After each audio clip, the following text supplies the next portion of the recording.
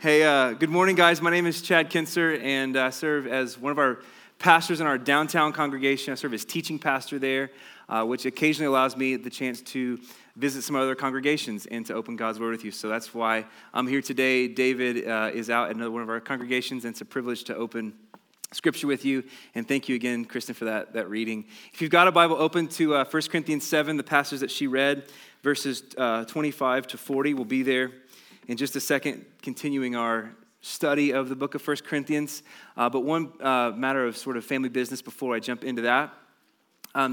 Starting next week, we're going to have a series within our series of 1 Corinthians on masculine virtue. Our elders across all of our congregations just felt really burdened heading into this year to take up, again, real purposeful ministry and call toward the men of our church to step into masculine virtue. And so many of you were part of the conference we had a couple of weekends ago on that, and it was an amazing moment for men across the city, 700 men singing and sitting under the preaching of God's word, edified and exhorted to be men of God.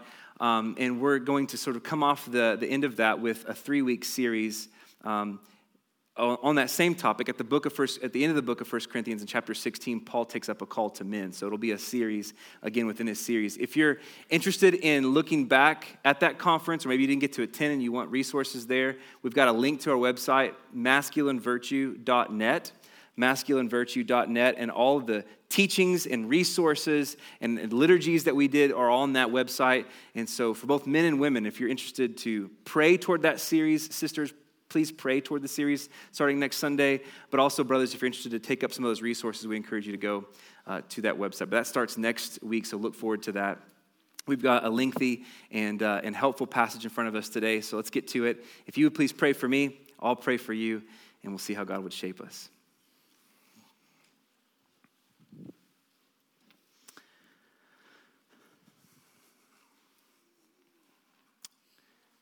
God, we want to take a moment to just acknowledge and say thank you that the way you've ordered your church is not that we would gather every week to share our own ideas and thoughts, but that the way you've ordered your church is that we would gather every week to have your very voice open to us in Holy Scripture.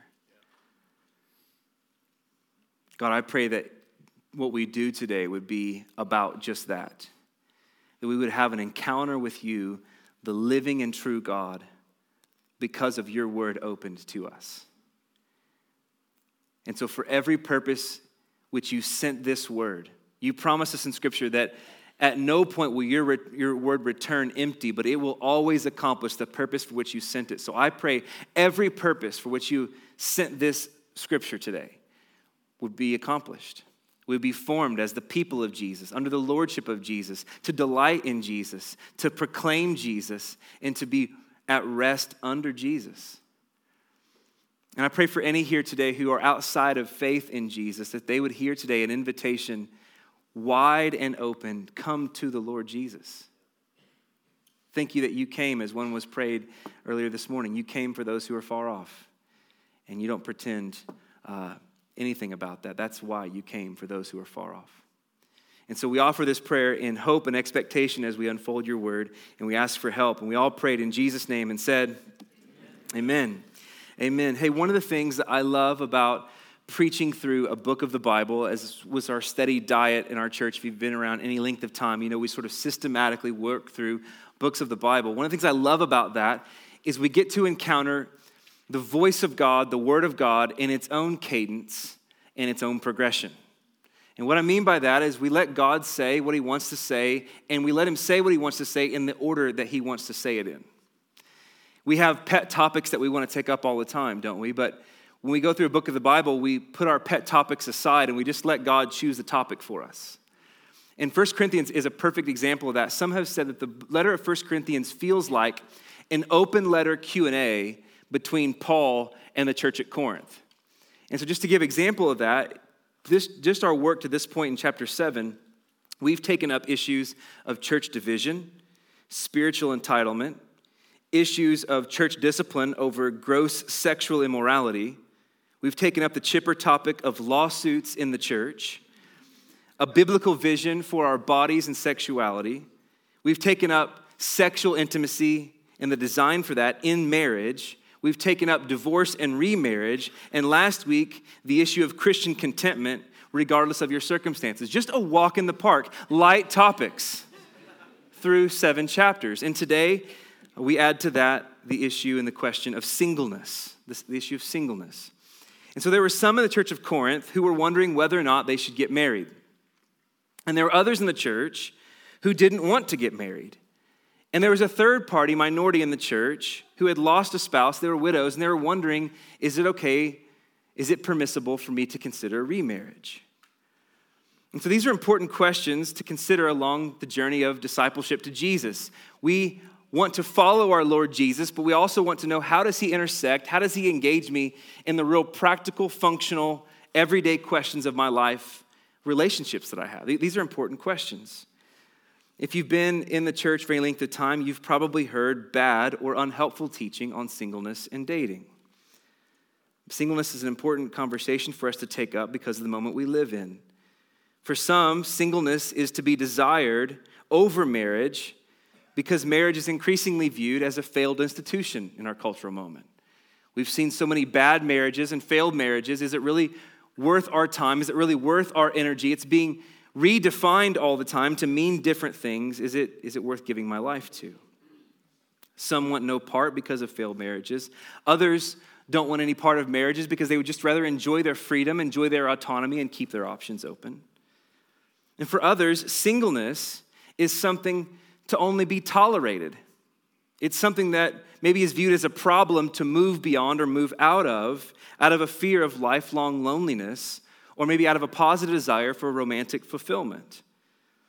And maybe even some have been made to feel by family or those in the church that any sort of prolonged singleness beyond an age that's undefined, but all of us have in our head, if you're still single beyond that age, well, then maybe you've done something wrong. Maybe you're not putting yourself out there in the right ways, and you're living a second-rate life.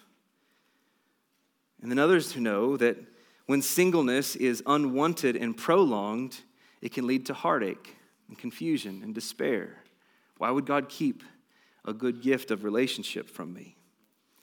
So the question becomes, how do we as Christians think about singleness? How do we think about that? How do we think about the desire to be married? Hey, that's what's happening here in 1 Corinthians chapter 7. And here's what I want you to know. I realize I'm saying that into a community and into a congregation that's primarily made up of those married and with families, but where this passage brings all of us together, this passage, where it falls in the flow of the book and where it's connected to the broader conversation about sex and marriage, Paul clearly intended for this passage on singleness to be heard and applied by everyone in the church, regardless of your station. So just as much as the above section on marriage was meant to be heard by married couples, it was also meant to be heard by those who are single and understood and applied by them. And so he also intends for this section to be heard and understood by those who are married, a passage on singleness, so they could advocate for their single brothers and sisters and so be a family of God. You see it? And so we'll jump into it, and I've got to admit, I'm going to give you sort of the structure and the map of how we're going to navigate this passage today, but I've got to admit that the titles I've given for the 2 points of my sermon are the least compelling, lamest titles that you could give for the 2 points of your sermon, but they're what I've got, and they're going to help you understand what we'll do as we unpack it. So the first move today is to give a biblical framework and burden regarding singleness. And the second is instruction to those who are single. Again, hardly compelling, but super clear. We're going to do that, right? We're going to do it. So we'll jump into the first, a framework and a burden. As we jump into the passage, Paul's going to talk about singleness in a way that's going to be hard to find, if found at all, in any of the popular level books or teaching on dating and singleness. Let's put it this way. Paul probably wouldn't be invited to singles conferences. He probably wouldn't get published by Crossway, right? But this is Holy Scripture to us. He's going to give us a framework for all of this that he's going to certainly apply to singleness, but lean in with me.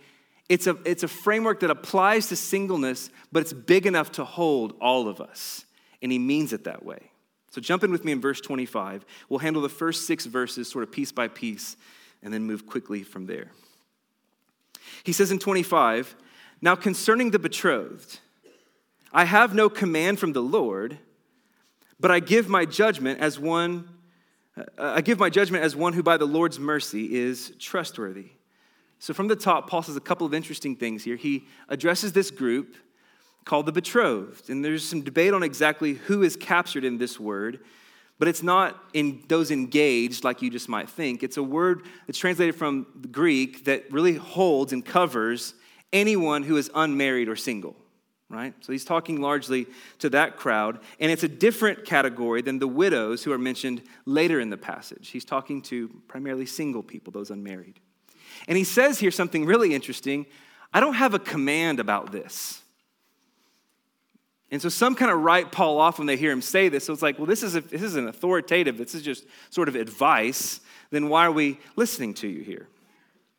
And what Paul means by saying I don't have a command is to say, hey, I don't have any previous teaching from the Lord Jesus on this topic. Like he didn't take up this topic in particular. So what I'm going to do is broadly apply what we have specifically received from Jesus to this issue. And so I'm going to give you some thoughtful advice, but after all, it's apostolic advice. And even more than that, here's where you and I should really pay attention to it. Even though Paul felt like when he wrote this that it was advice he was giving, God saw fit to order it by the superintending work of the Holy Spirit to then capture it in Holy Scripture. So what he thought was advice, God saw fit by the Spirit to say, it's actually authoritative word for the church. And so in verse 26, he gives us a window into the particular setting he's writing to with this group of single people. He says in 26, I think that in view of the present distress, it's actually good that a person remain as they are. And so Paul's writing to a specific moment, first century Corinth, and apparently something was going on of a present distress. There was something of unrest, there's maybe even suffering. We're not sure exactly what it is. Scholars like to guess about what he might be referring to. But here's the point. Something was happening in Corinth that was burdensome enough that it caused Paul to draw pause from just endorsing people to run off and getting married. He's actually saying there's something going on, and it might actually be better if you don't pursue that kind of covenant relationship and you stay as you are. And so again, Paul's speaking in this historical context. It's worth mentioning because it's plain there in the passage, but it's not the driving factor. I mention it because what's happening with Paul referring to the present distress, while it's not the driving factor, it's the thing that triggers him to the driving factor that he wants to now give not only them, but to all the churches and to you and me. And the thing that he wants to give to us is the eager expectation of our future hope in the return of Jesus, which he's going to talk about in the following verses. But his resolve, because of this present distress, because of the stuff that's happening in the midst that they were going through, it might not be best that you run off into marriage. Because of that, he goes back to the rule he gave us last week in the passage we looked at, the rule of life. It might be best for some of you to remain as you are. As a disciple of the Lord Jesus, don't seek to change your circumstances, but be faithful right as your circumstances are. And so he teases that out in verse 27. Pick up again. He says, if you're bound to a wife, don't seek to be free. Are you free from a wife? Well, then don't seek a wife. But if you marry, you haven't sinned. And if a betrothed woman marries, she hasn't sinned. Yet those who marry, I want you to know that you will have troubles. And I would spare you of that. So this is really clear from a plain reading. If you're married, stay that way.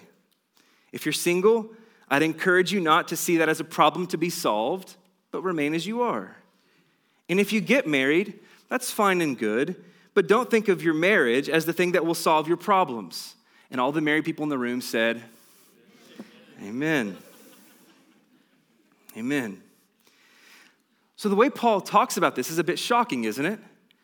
Because we live in a moment, especially in this particular context of Edmond, where marriage and family is sort of an ideal pursuit.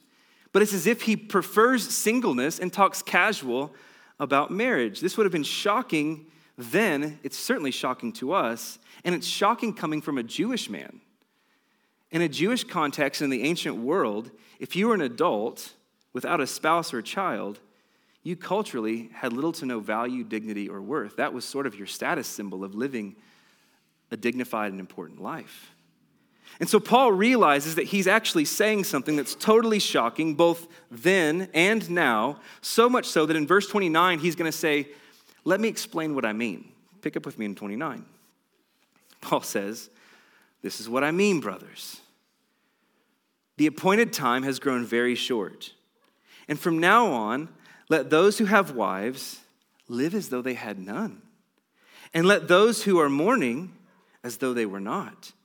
And those who rejoice as though they were not rejoicing. And those who buy as if they had no goods. And those who deal with the world as though they had no dealings with it. Why? Because this present form of the world is passing away. Okay, everybody lean in with me.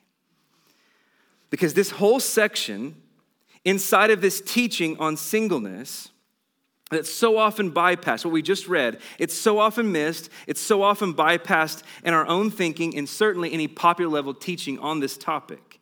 But what's happening in these verses is Paul is pulling back the curtain, and it's as if he's saying, I know we're talking about singleness. I know you have questions about it, but you've got to see this. You've got to understand this. The appointed time is short. And he's referring to the days in which we live, that the significant event of redemptive history has already happened in the death of Jesus for sin, his resurrection from the dead to prove that sins have really been paid for. That's the significant redemptive event in history by which now God is setting the last days. And it's the eager expectation and hope of every Christian since the resurrection of Jesus that he'll probably come back tomorrow. Because the appointed time is short. We're living in days that it's not going to be this way forever. The appointed time is short. I realize now we're sitting here 2,000 years later, but it's literally been the eager expectation of every Christian since the resurrection of Jesus that a Sunday sermon might not get finished. That the church might just split wide open and there it is, right? And so Paul's saying, here's what you've got to see. I know we're talking about this topic, but the appointed time it's short, and the present form of the world as it is, it's passing away. And what's crazy is I know I'm saying that into a room even this morning where you would go, yeah, I believe in the return of Jesus. Like I know that that's happening, but here's what I want to point out. Rarely do we take the return of Jesus so serious that we actually apply it to our lives and the decisions that we make and the relationships that we take up. We normally just sort of make decisions because that's about now and have relationships because that's about now. And oh yeah, Jesus is coming back. He's saying, I want you to see that the other way around. He's talking about a kind of urgency to your obedience to Jesus, a way of stewarding your life and the way you make decisions that fully expects Jesus to come back at any moment. At any moment. And I believe that what Paul is saying here is actually the interpretive grid, the burden, the urgency he's sharing here is actually the interpretive grid for which he now is talking about everything in chapter 7. The way he talked about sex within marriage, divorce and remarriage, and now talking about singleness and considering marriage. And so let me state the edge of the burden this way. We've got to see that the life, capital L life, the kind of vitality and fulfillment that all of us are reaching for and we so badly want to take hold of, the fulfillment that we're seeking doesn't primarily come through a change in circumstances or through a change in relationship, but the life that we so badly want is actually going to come through the breaking of the eastern skies at the trumpet of the archangel. That's fulfillment. We so much think about fulfillment's going to come through a different situation or different circumstance. Paul's saying, don't believe that lie. The fulfillment and capital L life that you so badly want will only happen at the sound of the trumpet of the archangel. And so outside of the return of Jesus, bringing the kingdom of God in its fullness, all of our attempts to find ultimate fulfillment in our circumstances will be what the writer of Ecclesiastes calls chasing smoke. Chasing fulfillment in your circumstances will feel like, I've got it. I'm happy right now. Only a week later, I'm not happy anymore.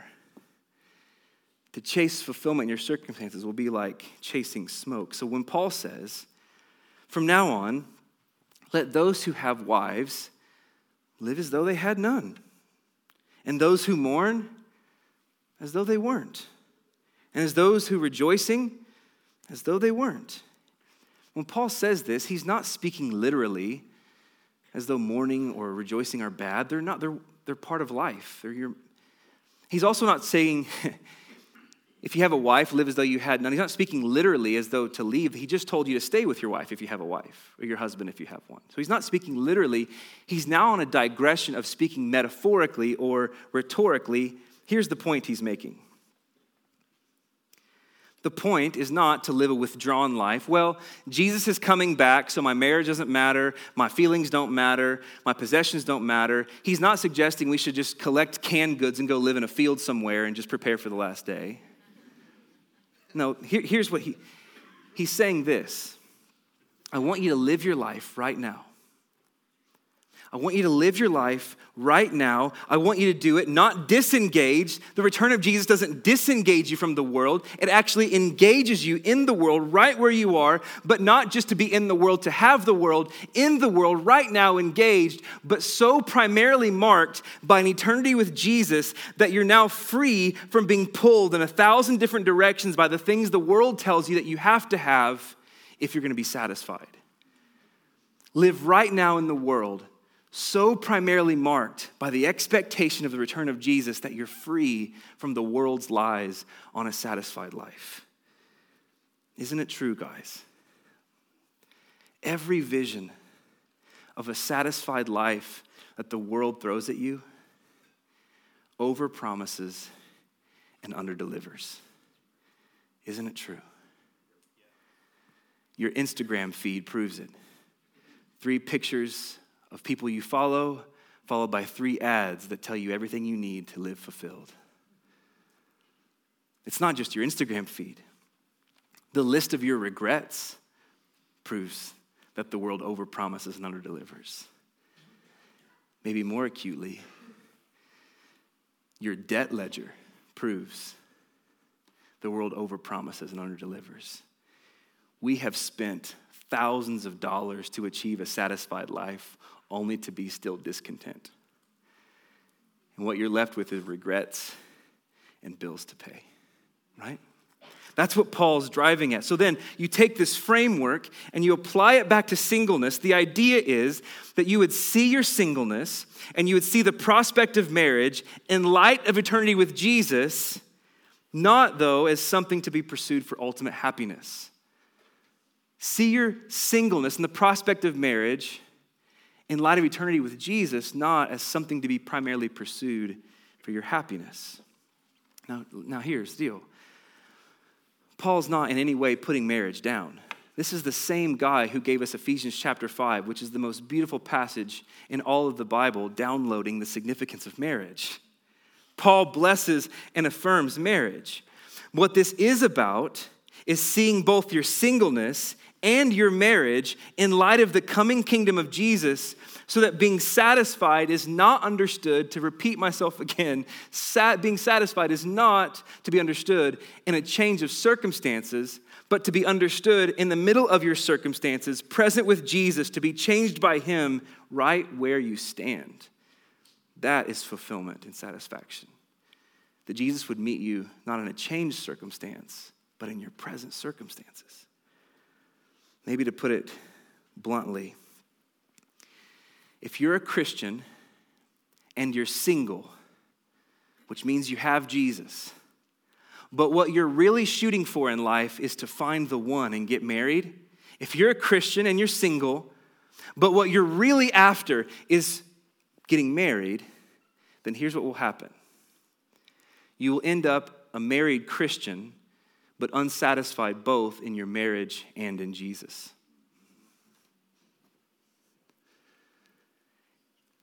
Does that make sense?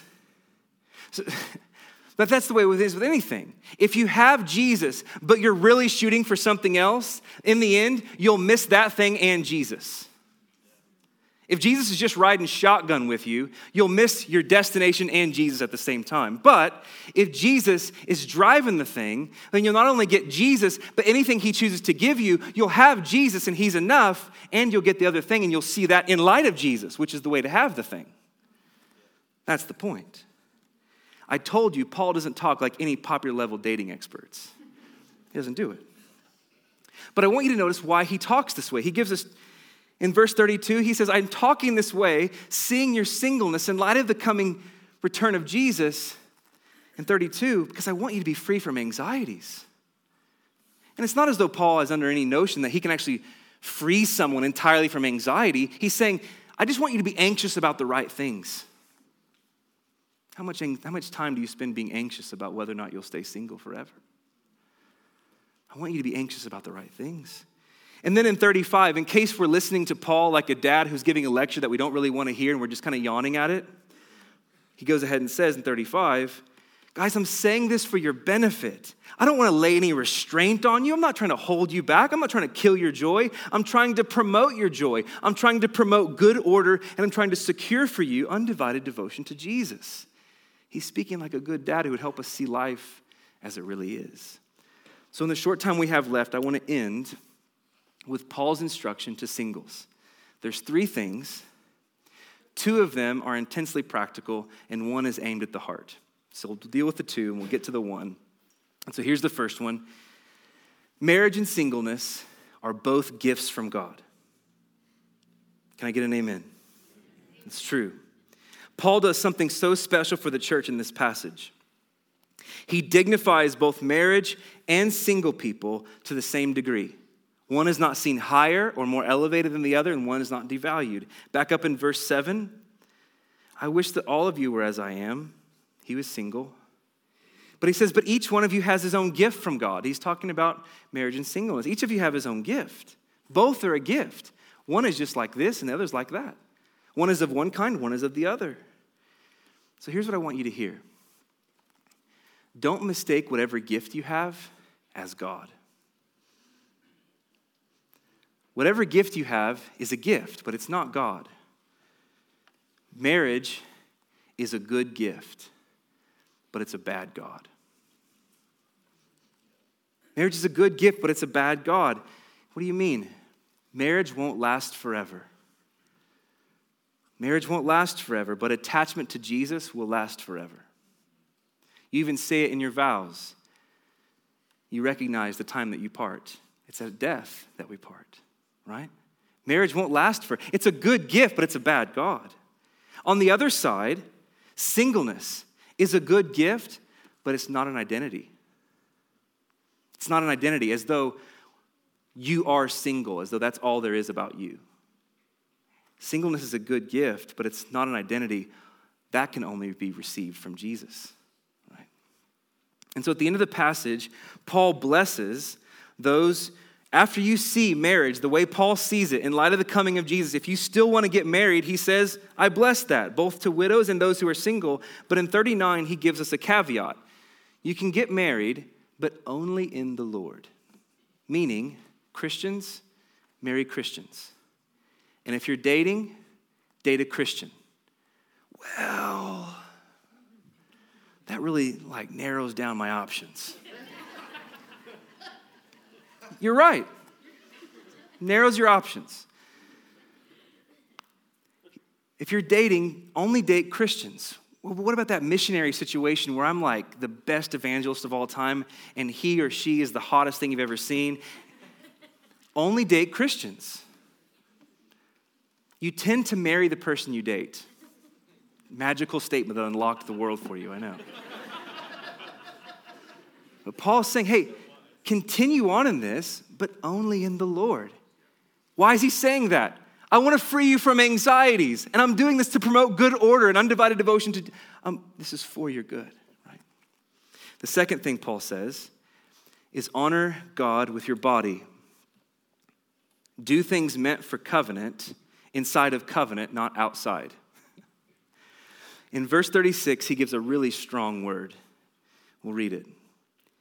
If anyone thinks that he's not behaving properly towards his betrothed, if he has passions that are strong, we all know what he's talking about now. And it has to be, then let him do as he wishes and let them marry. It's not a sin. I want to be as honest and clear as this passage is. Earlier in this chapter, Paul says it's better to marry than burn with passion. So listen, if you're dating or seriously dating and you're having trouble honoring boundaries with your body towards sexual purity, the command of this passage is repent. Repent of your sin and bring in Christian community to help you with your struggle against lust. No one's mad at you for your desires. No one's mad at you for your temptations or impulses. The Bible's not. But what it is saying is the problem isn't so much to have your impulses and desires and your attractions, but the problem is when you take those into your own prerogative and to do with them what you so choose. Repent and bring in community to help you with your struggle against lust. Here's I think the aim of what Paul would say, and here's certainly my pastoral aim for you in agreement with the elders of this church. If you're dating, seek to treat your boyfriend or your girlfriend in the kind of way where you could look their future spouse in the eye and shake their hand with honor.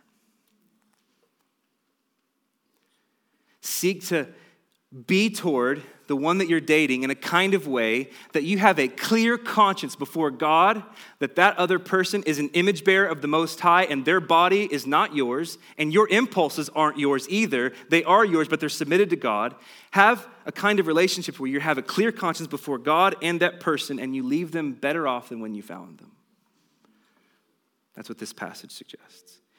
If you're engaged to be married, and you're like me when I was there 16 years ago, if you're engaged to be married, and like so many in that place, you find it difficult to keep your hands off of your fiance, your struggle is understandable, but your sins are still serious. Your struggle is understandable, but your sins are still serious. The same thing to those who are dating. Repent and bring in Christian community. Jesus is faithful to forgive and to form you. If there's anyone who knows, you're like, it's so hard though, it's so hard. If there's anyone who knows how hard it is to wait to the wedding day, it's Jesus. He won his bride 2,000 years ago, and he's still waiting to be with her like he will be on the great day. It hasn't happened yet. Jesus knows what it's like to wait to the great day. As a man of honor, he's standing there with character for his bride. Maybe to get personal here for a second. There are so many things that 16 years ago I wish I could do differently. Now that I'm on this side of my marriage, I think that every other married person in the room would agree. Hey, listen, there's not a single boundary that I crossed with my wife before we got married that gained me anything. Not a single boundary. We don't have more delight in our marriage because of boundaries we crossed. We didn't cultivate intimacy in our marriage because of boundaries we crossed. What we cultivated was shame. That's what we cultivated. The only thing that I'm left with from those moments of boundaries crossed before the covenant, I say, well, yeah, it's just a formality. It's an important formality. Jesus doesn't move in on you and play covenant before the covenant. He moves in with covenant and all that comes with it. The only regret I have is knowing that Jesus wasn't honored. That's the regret I have. And so I think here there's practical wisdom. I think there's practical wisdom. If you're engaged, don't take out a long engagement period. A long engagement is like a crock pot of temptation. Let's just see how long we can let this simmer. That's good for roast beef, bad for your relationship.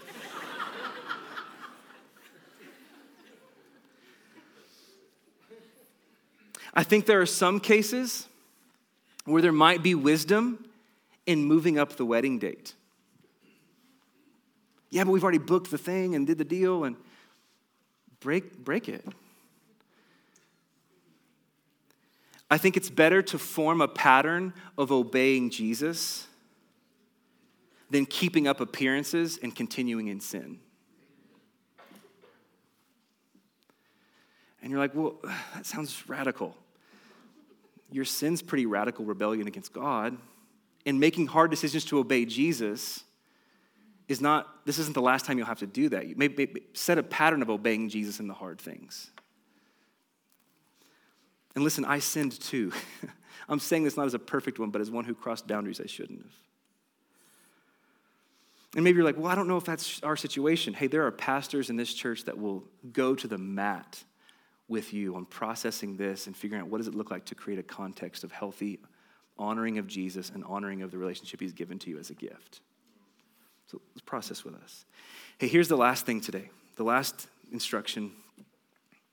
Devotion to Jesus isn't a consolation prize. Devotion to Jesus isn't a consolation prize. For some of you, when you hear this passage, that there's this unique opportunity for singleness to have undivided devotion to Jesus, and that singleness is a gift, you hear that and you think, well, singleness is a gift I would like to return. Can I have a different gift, please, God? But please hear me. It's right and good for you to process your desires with God, but devotion to Jesus is not a consolation prize. As though this is the least that God could offer you. If you're not married, you get me. As if it's a leftover offering. Listen, undivided devotion to Jesus is the prize, the capital P prize for every person, whether you're married or single, and it's where every Christian is headed. Like if undivided devotion to Jesus isn't compelling to you, what you need is to submit your heart to Jesus, because if heaven is what you say, is where you say your destination will be, like that's where you're going. So there's an opportunity in the meantime to get busy with eternity. And every single person who is faithful to Jesus, I want you to hear this, all of you who are single, or the 10 of you in this church, I'm not sure how many there are. Every single person who is faithful to Jesus, please hear this. You have a prophetic ministry to this church and to the watching world, because you get to offer something through the manner of your life of saying, Jesus is enough. And Jesus is better. And the reason it's a prophetic offering to this church and the world is because that is the same confession that every one of us will shout with our whole being for the rest of eternity. But through you, right now, we get a sneak preview. Amen. We get a sneak preview. All of us will be saying that. That's where all of us are headed. And so you're significant, and your devotion to Jesus isn't a consolation prize. It's teaching all of us something about how we ought to be devoted to Jesus. Jesus, in his ministry, he told 2 stories. In these 2 stories, there is different imagery, but both of them have the same point. He told one story about a man who found this magnificent plot of land. Magnificent plot of land. And he told another story about a man who found this priceless pearl. And in both stories, the men, upon finding this thing, the land and the pearl, they sold everything they had. They let go of their former life, and they forsook it all in order to take hold of that pearl and that land. And as much as both of those stories sound like the American vision for marriage and living your best life, those stories aren't about either of those things. Those stories are about the kingdom of God and loving devotion to Jesus. Jesus is the field. Jesus is the pearl, the one worth leaving everything for, forsaking everything for, selling all that you have to have that. He's the only one who can hold you, keep you, sustain you, name you, make sense of you and where you're headed. He's the only one. Everything else is worth leaving to have him. And so marriage will one day fade away, but devotion to Jesus will last forever. Singleness will one day fade away, but devotion to Jesus will last forever. And so your singleness is a gift to you from God, and it's for his glory, and it's about devotion to Jesus. Your marriage, if you're married, is a gift to you from God, and it's for his glory, and it's about devotion to Jesus. Our time is short. The return is imminent. The pressing world, this present world is passing away, but devotion to Jesus will last forever. Let's pray together.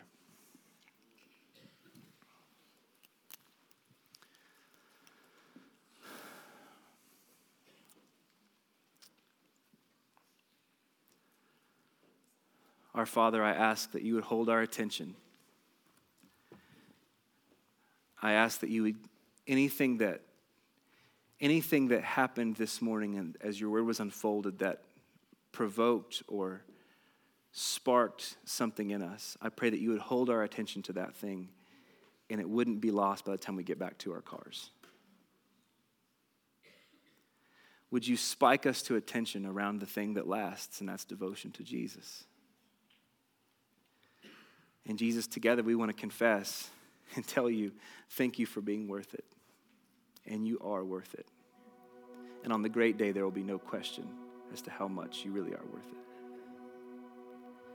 So we offer this prayer in Jesus' name.